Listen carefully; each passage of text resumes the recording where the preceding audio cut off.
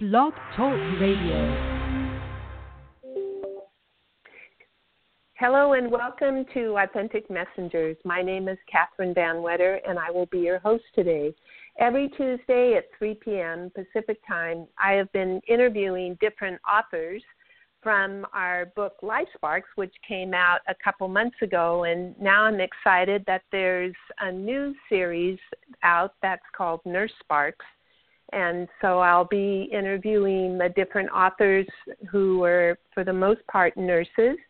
So please stay tuned for that. For those of you that may have missed shows, I haven't actually been on the show for a couple of months. It's been kind of a sabbatical of sorts. And so it's nice to be back again and doing interviews. There are several interviews that have been archived. And if you're interested, you can go to www.blogtalk.com/authenticmessengers.com. Please also visit our Facebook page at Authentic Messengers.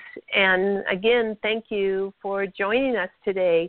So my first guest is Deonne Wright, who is a holistic registered nurse who lives in Grants Pass, Oregon. Since leaving the traditional institutional nursing settings, she facilitates transformation for clients in private practice.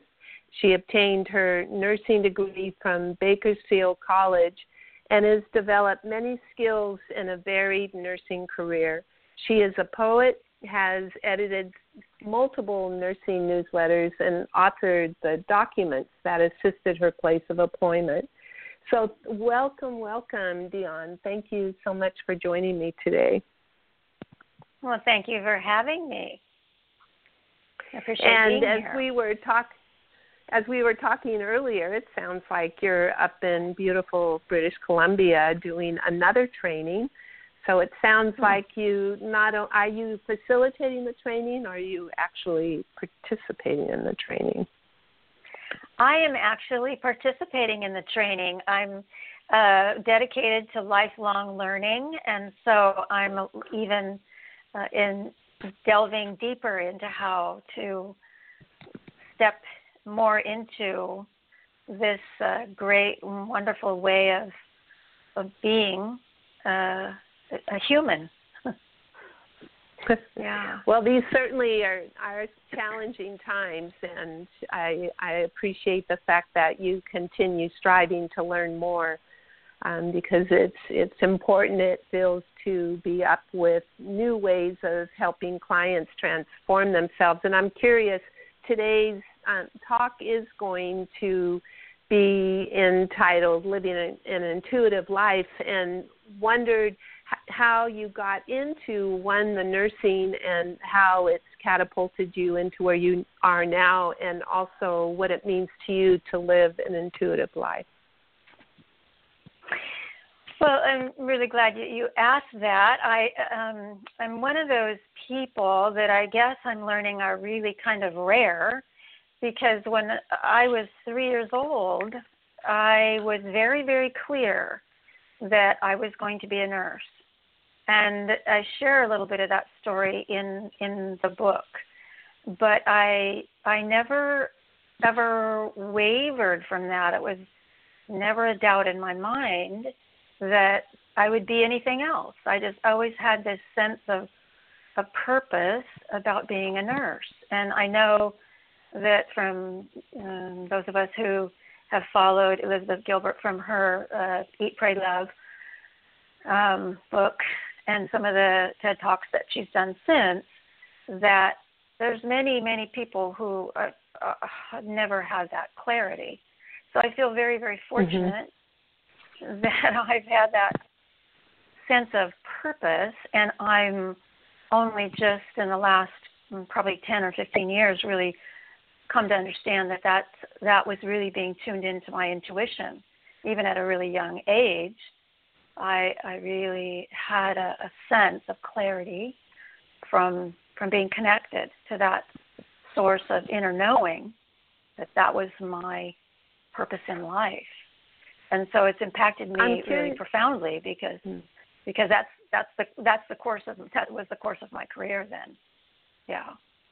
I'm curious how it showed up for you, because a lot of the work I do is in family systems, and it's always interesting to see the different roles that we take on within our families, be it caregiver, nurture, outsider, et cetera, and wondered, as you became clear on becoming a nurse, how that showed up, and was that part of and you don't have to share if you don't want it, suppose it could be a little personal, as far as the role that you had growing up and how that also seemed to funnel into your wanting to be a nurse and be helpful.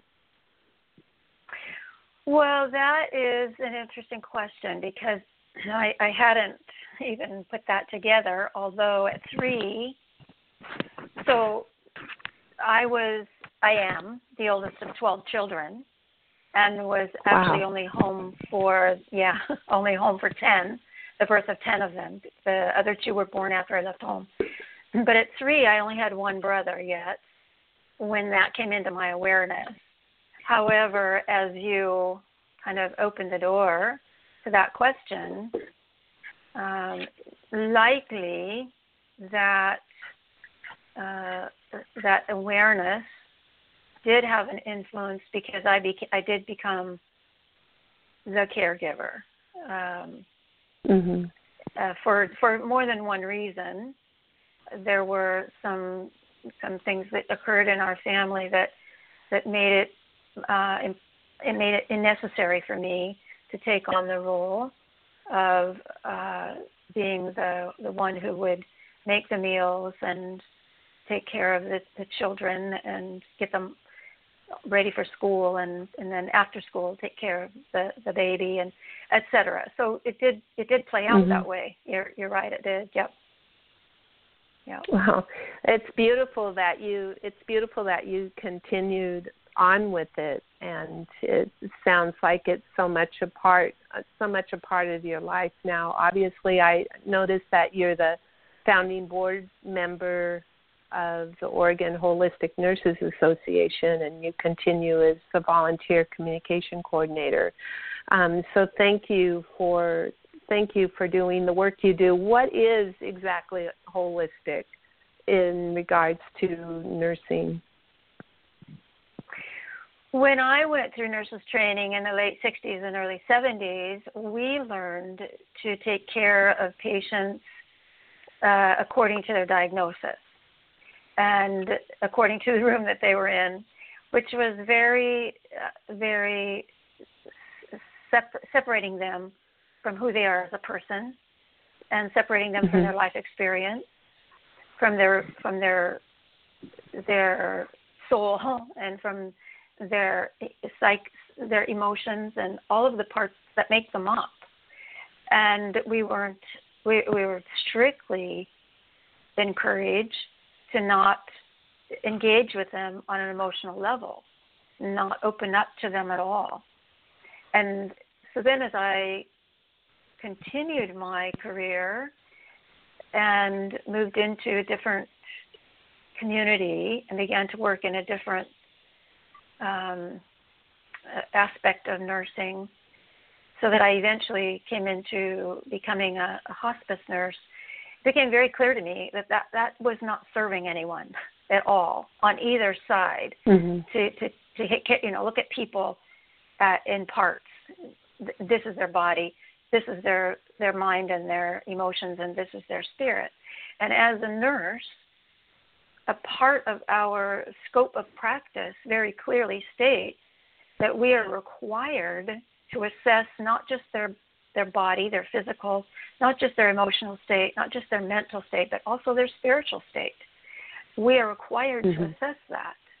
And yet many of us fail to do that, and primarily it's because we don't feel comfortable doing that. But for me, it's become not just a privilege, but it's become my calling. And I felt that really strongly when I was in hospice, and found that really brought together what holistic nursing really meant to me, was looking at everything that was meant to be human, and facilitating transition for whatever that meant for a human in the critical part, in the crisis, in the vulnerable states of their life. I had the ability to be a guest in their home and help to bring some awareness to and some validation and some recognition to the parts of them that many had ignored, and help to knit that back together into a wholeness piece. And that was extremely rewarding. And I find that is still the direction that my soul leads me, and my career is pushing me. The universe is pushing me to continue to take that role for people. It reminds me, as you're talking, especially in lieu of your recognition at a very young age that nursing was the area that you were going to fully step into and fully embrace, and thinking about the little ones, they're still so tapped in to the upper world, to the spirit realm, to their intuition. And here, as your career continues to move forward, and especially with the beauty of working within hospice, which I think is one of the greatest gifts we can do, is be of service to those who are close to transitioning, that again you're bringing in the holistic and the intuitive sense that I'm sure folks who are on the edge tap back into. And with that, wondered if you could define or describe, or if there's anything that you would like to say. That was kind of a long answer and something that I said to you. If there's anything you'd like to follow up with what I said, and or to also define and describe what intuition is to you. Well, to me, it's being open to how we receive information or our truth. For me, it was just real clarity that there was left no doubt. At that time, and for years, I had no idea where that came from, but it guided me with true clarity. And I know I've been asked many times, well, what is intuition, and how do I know if I have it or not? And we all receive information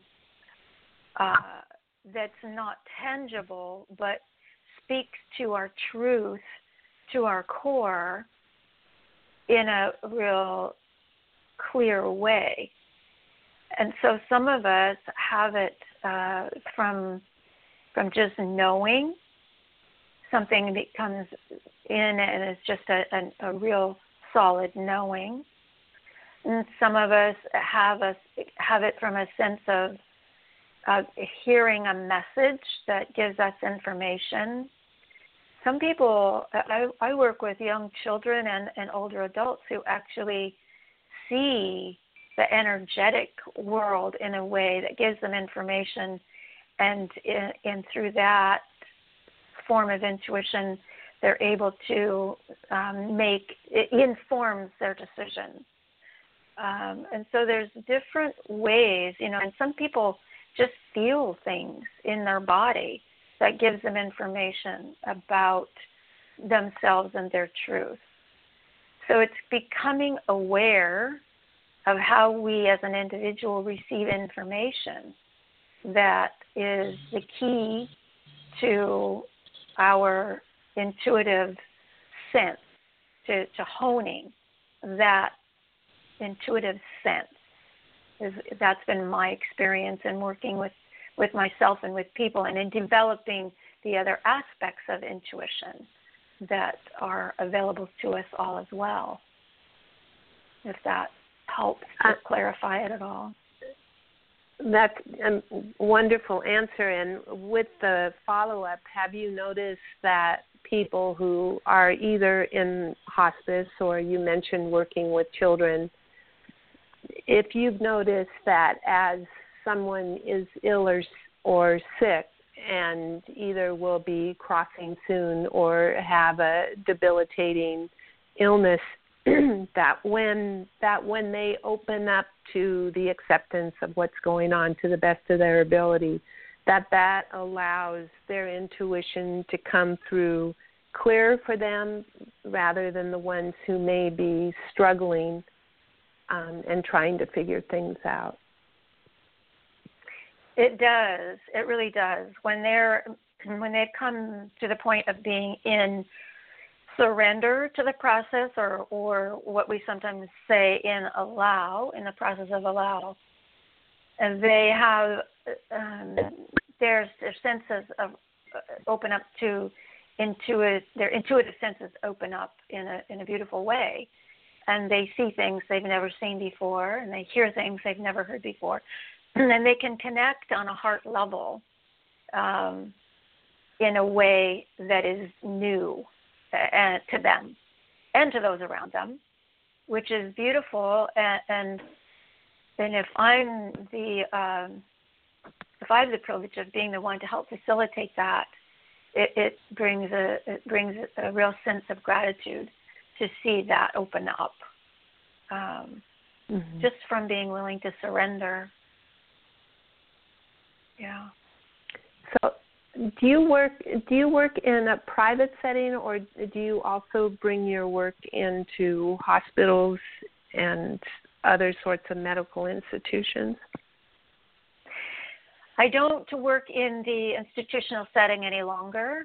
For sort of my entire career, I worked in hospitals, and realized when I began to realize that working holistically was the only thing that would bring peace to my heart, but that the setting wasn't conducive to that, I had to really go inside and understand why I was where I was, because I believed I was where I was meant to be.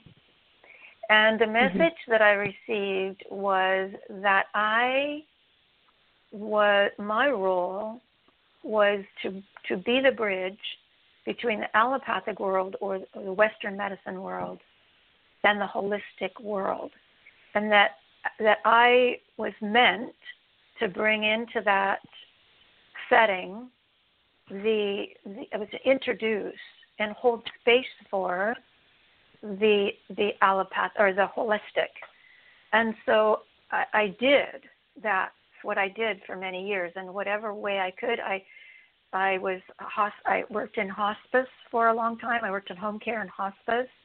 Prior to that, I worked on the unit in a different setting, and then I worked in home care and hospice, and then I worked as an educator. I ended my career as an educator, and as an educator, I was able to bring the principles of holistic nursing to new nurses new to the profession, nurses that were new to our facility, the nurses already working for us, and focusing on taking care of yourself as the primary concern, and also led into my being the project manager or the project coordinator for this document that I wrote, which was about creating an environment in the hospital setting that was healthy for nurses. And one of the principles was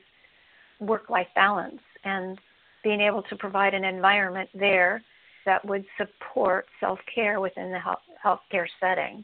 And so I was a big part of helping to create processes and even a serenity room within the hospital setting to help to ground that principle.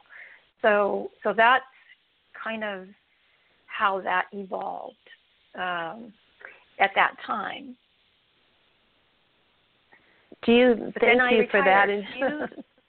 And you retired, but now it seems like you're still busy doing your work, though. It just is in a different capacity, right? Yeah. It is, because I realized that I also knew with that message that the time would, when my time there was done, I would know it, and that time did come. And so now I have the opportunity to work with clients one-on-one, but I'm also putting together a program to take this to the wider world, because I've also known that was what comes next. So I'm in the process of doing that now. Yeah. Good, because one question I had was, do you sense that hospitals and institutions across the board, throughout the United States and perhaps beyond, are starting to welcome in more of a holistic approach because of either the patient's clients being more self-aware in some ways, recognizing that they're more than just a body with a head attached, that some of the doctors and or nurses are looking to bring forward the emotions, as you said earlier, along with working with what's going on, either emotionally, mentally, physically, with the patient or the client. There is definitely an increase in the demand from the hospital clientele and the public. We see that happening, and people are paying it out of their pocket when their insurance doesn't cover it. And so they really are, the hospitals have to respond in some way or another. And so there are programs being created in the hospitals more and more around the states, at least. I can't speak for outside of the states, but we are seeing it within the states. The other piece that I've been aware of, at least, is the whole piece about patient satisfaction. And when when the staff are not getting their needs met as a whole person either, then it's difficult for them to provide care for the patients in a way that the patients feel held. And so, so that's another piece that's happening as well.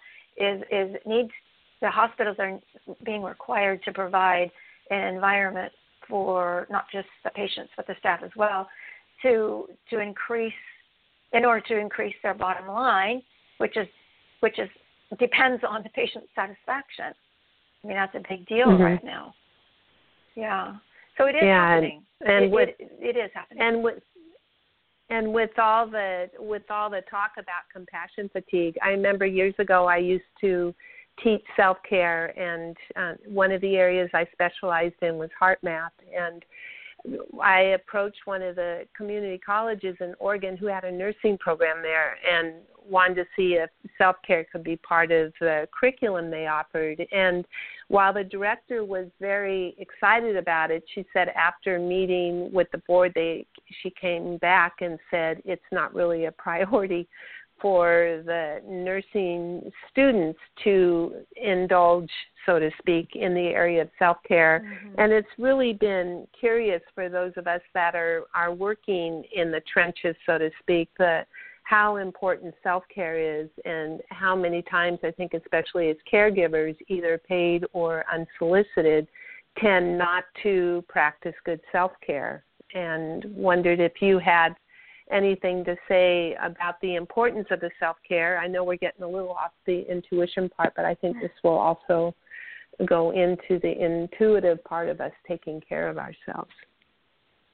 Oh, I agree. I totally agree. And I can definitely speak from experience, because I was home for 9 years, having 4 children, went back into the workforce and had worked for 2.5 years and was burned out in 2.5 years.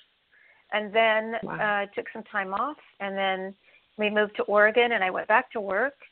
And it was another, I don't think it was quite another 2 years, and I was burned out again.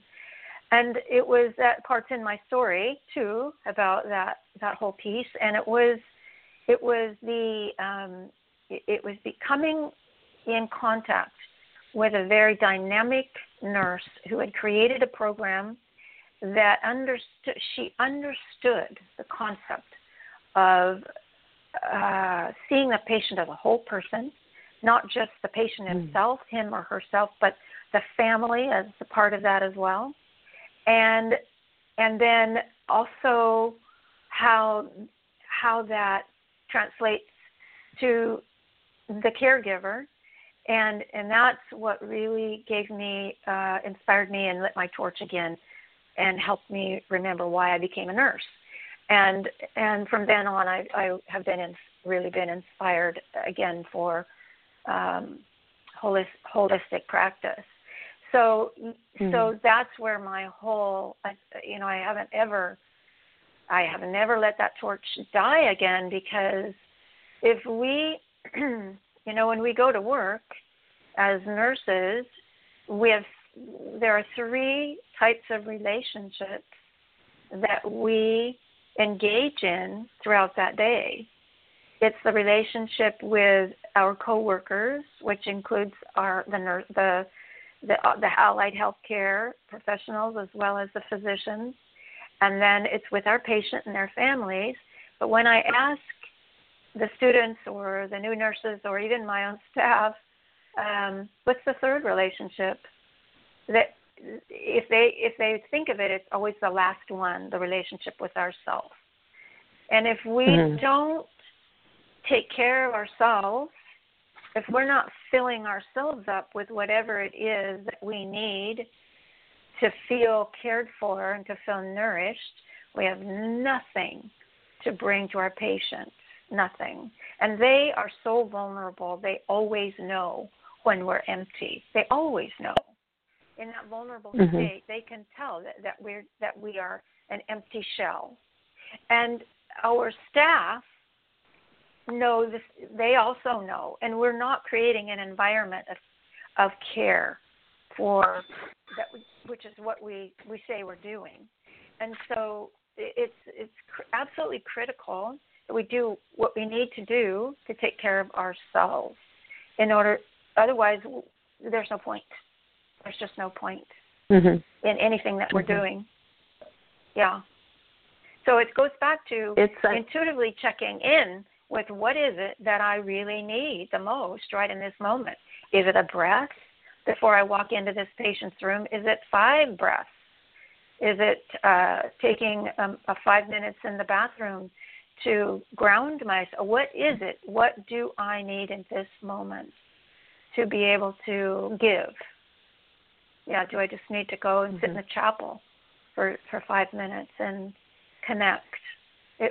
Just knowing, connecting, and getting a sense from your center of truth to know how to best support yourself so that you can support others. Yeah. Boy, and isn't that hard, especially when caseloads are high. And I here on island, I work for senior resources and enroll caregivers actually into our program.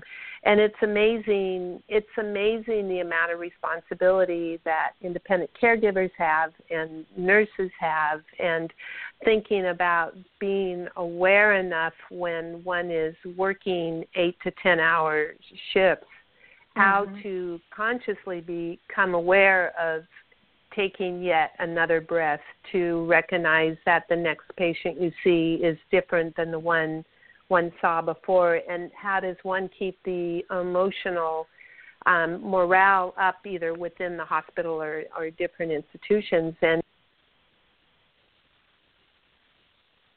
I lost you.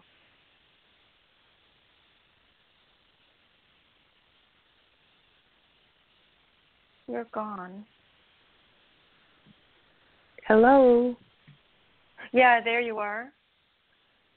Oh, there you are. Can you? I took a little time to breathe. Well, that usually isn't a problem, but I think that was interesting. Did you hear it all? Did you hear it all? What I said? I heard you say that in the institutions, when we have so much on our caseload and so much pressure, and then it sounded like the mic got hit, and that was it. Oh, well, I don't know what happened. We are experiencing some winds here, so perhaps some of our towers are getting bounced around again.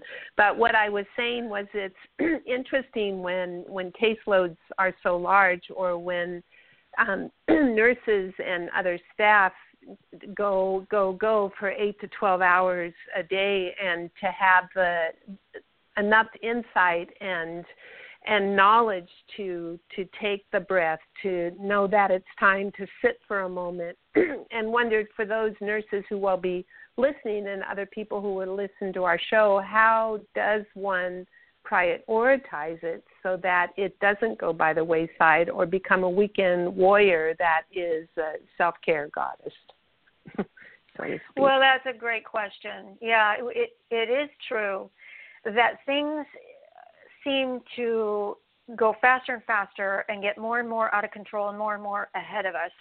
And so it's kind of like, in my mind, because this has happened to me, when we take a fall, a physical fall, and it all starts to go in slow motion, doesn't matter how slow it goes, it just keeps going further and further out of control, and until we eventually fall. And when we're in that state in our day that it's starting to get out of control and we can't get our arms around it, and we can feel it getting clear, further, and we're starting to get panicky, we need to allow that to become our trigger for, there's going to be a terrible fall in my ability to facilitate anything effectively unless I do something different.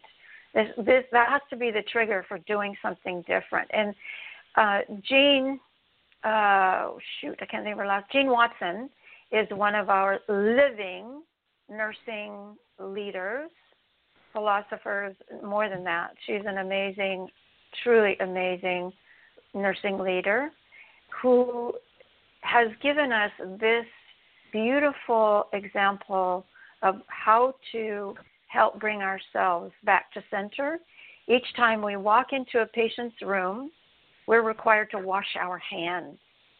And as we do that, we can do that very consciously as a time to take a breath and imagine it being a time that we're washing away every other, all the problems of our other patients, all the concerns of our own self, and of anything but this patient, and allow it to help us focus on this particular patient, and just use that moment to come present with ourselves and that patient. So it doesn't necessarily have to take us out of the room, doesn't have to take us another extra moment, but it can take us out of the panic moment. It can take us away from the disaster of falling just by using that. It usually doesn't take us more than a couple of minutes to get our hands washed and dried, but we can use that, to come back to center and present. No, that's a great idea, and being able to wash off anything that you may have carried from the other room, too, symbolically thinking about washing it away. It really seems that now it's so important for each and every one of us to really begin to take full responsibility and be accountable for where we are, the kind of care we get. And with that being said, why is it now especially important that intuition becomes something that people rely on more instead of looking outside themselves so much? We as humans have for so long just taken for granted that what we see when we look at a human being is all there is to a human being, other than the internal organs and et cetera. And now we know with quantum physics that that's not true. What we understand from quantum physics, that what we see with our eyes, unless we're able to see aura, is that makes up less than 1% of who we are. And that the energetics, the space, the energy between the atoms of who we are is 99.9999% of who we are. And if we're not connecting with that part of us that is that energetic, intuitive sense, to come into that truth of us, we aren't able to be nearly as effective, nearly as influential in helping or caring or therapeutic in our care with our patients as nurses, or in our personal lives, bringing that element of holistic relationship into our families or with those around us.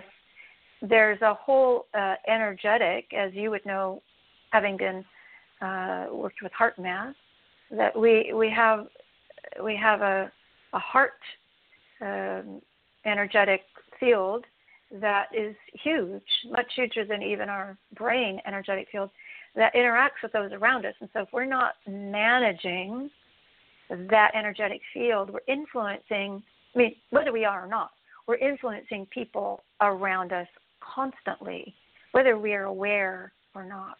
And so it's really absolutely critical in the times of particularly that we're in, that we be accountable for constantly being intuitively aware and shifting our attitudes and our sense of awareness, and continually doing what is necessary to stay centered and present in the present moment, so that we can be putting out the kind of energy that is going to be a level that will bring healing to those around us and to the planet, shift us into a different level. Yeah. I'm curious, from all your years' experience being in the medical field, how is it and why is it, do you think people got so separate from the holistic approach of themselves and began turning outward, which I recognize a lot of people still do when they're confronted with an illness or disease or something going on with them, often will refer to doctor to allopathic approach to getting better. I wondered if you had any thoughts over your years of doing research and also working within the genre of the medical world, if you have any sense of how it is and why it is people began looking outside themselves. Well, Hippocrates had a way of looking at things on a holistic perspective, but the Newtonian principle, when Newton started separating things out into body, the body itself, then that's how we started getting away from the spirit and the emotions, and that's where Western medicine took a curve, and then we have psychology, and we have the divinity side, all of the whole chaplaincies, and then we have the medicine doctors, and so that was a break off from Newton's way of looking at things, breaking off from Hippocrates, and we are at a place now where we know that doesn't work. There's a majority of us moving back to looking at things in a holistic way. What we think on a global level, we know that the Earth herself is increasing her vibrational frequency. The Schumann harmonic is shifting upwards, and we are responding to that. And we, as people, our vibrations are shifting upward also, and we're coming back to a place of harmony with our wholeness. And in that, we're feeling there's still there's still that energetic of that lower separation, that it's more than just a duality. I think there's a separation still, and we still have all those separate specialties. And at the same time, there are those of us who are raising that awareness to that wholeness piece. And so more and more, and I'm seeing it in my practice as well as many others, that there are people who are willing to pay out of pocket to be able to bring back their own wholeness when they can't find it in other places. And at the same time, there are practitioners who are putting together clinics that bring all of those specialists together, and they're creating a different kind of model of medicine that doesn't require an insurance per se. It's like a club in a way, the way you pay a monthly due, and then you go in and whatever you need, you have access to. And so you get a similar kind of holistic approach depending on what you need, because it's all right there under one roof. So we are definitely moving much more back to that holistic practice, because intuitively many of us know that's where we have to go. We're being pulled back to that wholeness of being. And it's so empowering for the individual who is tapping into it, perhaps for the first time, that they are heal thyself, that we do have the capacity to heal ourselves from the inside out, and to help remind the people that they do have the power within them. With that, what sorts of, if someone is new to hearing their own intuitive voice, perhaps it's being shut out with too many distractions or fear and the endless amounts of ways that we can be distracted, what are some recommendations that you have for connecting to one's intuition? Something I think is really powerful is when there is sometimes we think it's just our imagination, when an idea or a thought comes in that we should maybe go a certain direction or do something that seems a little bit out of our comfort zone. And so if you want to imagine that it's your imagination, that's fine. And at the same time, if you hold it in that space and just let it settle in your body, it will settle either with a heaviness or it will settle with a lightness. And if it's a heaviness that feels, it just makes you feel really heavy, it's generally not something that your intuition is saying will serve you.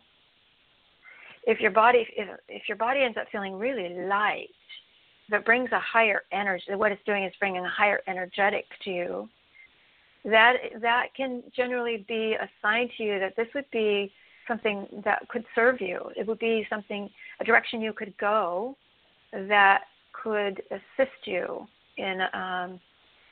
That's kind of a general way that a person could know how it might help.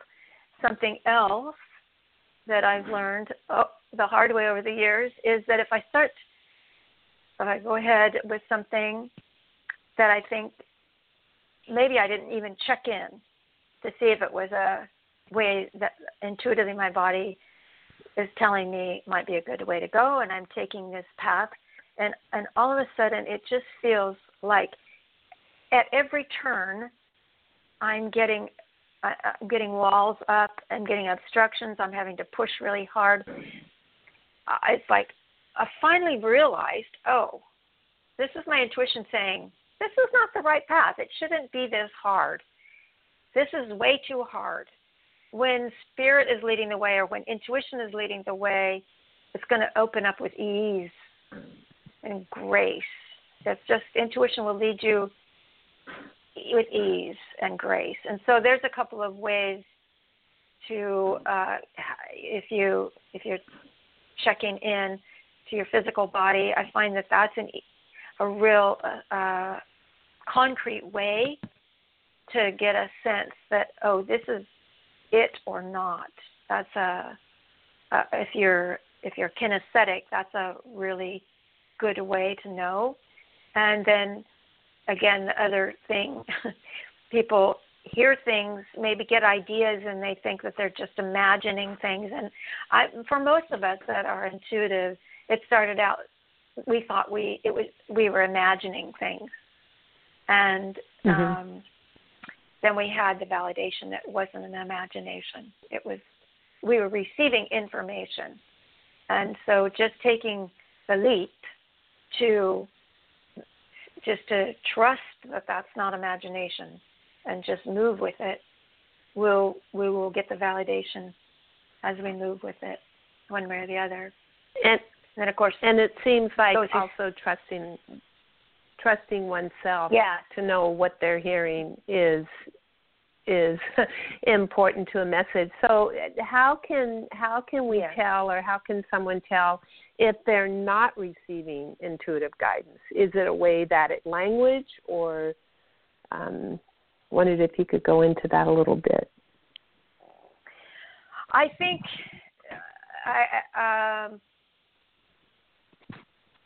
probably for me the biggest thing is how hard it gets that's the biggest sign for me, is how hard it gets. It's like, wow, it all of a sudden become very clear to me, oh, this is really hard. And so then I check in, and that's when I get clarity about, oh, yeah, I never checked in on this. Or maybe I didn't listen as I got partway down the road. But for me personally, really, I can speak from that viewpoint, is that when the path gets really hard and I'm struggling with trying to make things happen, and I'm it takes a lot of force to make things happen. Things aren't flowing like I had thought they would, or like I'd hoped they would. Then that's when I know I'm not connected to my intuition. It's just really hard. Things are just so hard. And yeah. So when you say tapping in, is that somebody tapping into what they're feeling in their body, or what do you mean when you talk about tapping in? So for me, there's several ways. Breath, me taking a breath and then focusing on my heart. That's a really good way for me to just tap in. Another way is nature is a beautiful way for me to connect. I'm very, very connected to nature and Mother Earth, and there's an energetic about nature and Mother Earth that is very much about truth. There's just no falsity there. It's all truth. And connecting with that energetic and with that vibration through my feet, getting grounded and coming allowing myself to be in that energy and then connecting with my heart is really helpful to open up the channels of intuition as well. Some people really connect with their intuition through dance. They're so they have a total connection with their intuitive self through the music and the dance, and their body guides them in that way. And some people really get information through that physical expression of dance and are able to find their message or their guidance during that movement.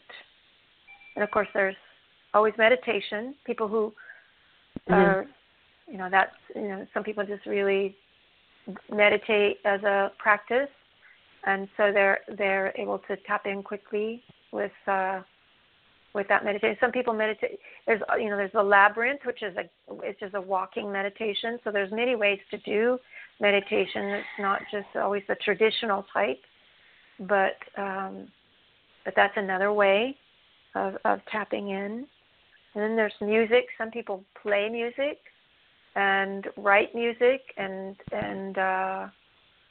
I have worked with an 11-year-old boy who that's his total intuitive expression is his music. That's who, when he comes alive, and that's a beautiful way too to really find your true intuitive self. So it just really depends on the person, yeah. And it really bypasses the chatter, the blah, blah, blah, the mind just going on and on. So if someone wanted to be connected to their intuitive guidance on a more continual basis, has your practice been, as you teach others, is it through the ways that you were talking, through nature, through dance, through music, through meditation, or how can one really begin to trust on a continual basis their guidance? Well, for what when I work with people, there's several things that come up, and one of the things is that a ritual tends to become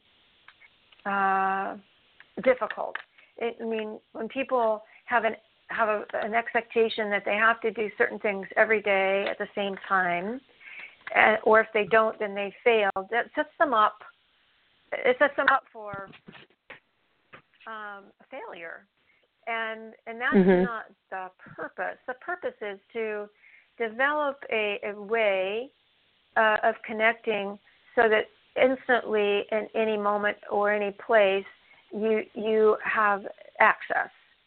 And so there's what I began to really understand and developed was we need to develop for each of ourselves a four-legged stool of foundation, really, for ourselves, for our practice, so that wherever we are, we're well supported. And for me, I realized that includes our environment. How do we set up our environment so that we're supported in our environment? And that can include, having plants in our environment. It can include what kind of food do we eat? Do we eat really good food? Do we get enough rest? Do we have photos around of people we love, or artwork that inspires us? There's a lot of things that we can do. We can have water fountains, whatever there is in our environment that we even just can look at any moment in the day that will instantly touch that place, intuitive place within us, or that place of center within us. Our environment can support us without it having to be a ritual, which is really important. And then another part of that foundation is our body-mind, and that comes back to our self-care that we were talking about earlier. And it can just be a matter of breathing exercise or some sort of a relaxation type of exercise that we do. or if you do, have regular massage, or do you do some kind of music therapy or art therapy or yoga, or even if you do essential oils, there's a way of using them to support your mind body. Anything like that, brain yoga, or salt baths, or those kind of things that support your mind and your body connection, and have an opportunity to have those available at any time. And then another support for your foundation is your energy care, the energy hygiene care that you do for yourself. And there's lots of energy balancing exercises that you can do in just a minute or two that you can learn easily. Crystals are also something you can have in your pocket that you can just grab in a minute. Homeopathic remedies are something too that are energy balancing. Bach remedy flowers, acupuncture. There's all kinds of Reiki. There's lots of things that are energy balancing that assist you, and if you have those available, that support you in keeping you connected to your inner self. And then the last support, the last part of the support plan, is the more spiritual aspect that people think about when they think about a spiritual practice, and that would be things like centering prayer, or reading sacred texts, or interacting with your altar or something like that. But again, when you have something from each of those areas that you're working with every day, then you have a balanced support. And it doesn't have to be, even if you just do, if you just do conscious breathing from your door to your car, that can be enough to help you recenter and reconnect. So it doesn't have to be a ritual that you do. You know what I'm saying? It's just something that we tend to get into a habit that we think is required, and it's not about that. And so it's more of the embodiment and the integrating of it. So it just becomes second nature to someone. Yes. Well, thank you. You have been a wealth of information today. I really appreciate you being so generous with your sharing. It's been I'm looking forward privilege. to it. And I hope you have a wonderful time up in Vancouver. It truly is a beautiful city, and so thank you for coming on. And I look forward to reading your chapter. And for listeners out there, thank you so much for listening in. Again, you can go to www.blogtalk/Authentic Messengers to hear the archive shows. And how can folks get a hold of you if they want to find out more about what it is that you do?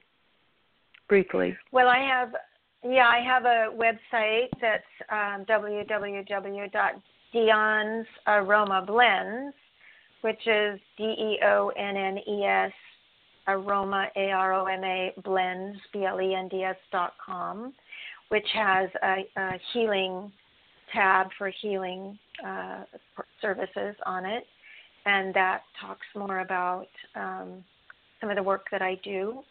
And then the author page is DeonneWright.com. Well, thank you so much, and I look forward to reading your chapter, and I'm really grateful that you took the time to be on the show. And listeners out there, please be kind to yourself, love each other, and I love to close with a Cherokee prayer. Oh, Great Spirit, help me always to speak the truth quietly, to listen with an open mind when others speak, and to remember the peace that may be found in silence. Be well. Thank you, Deonne. Thank you, Catherine.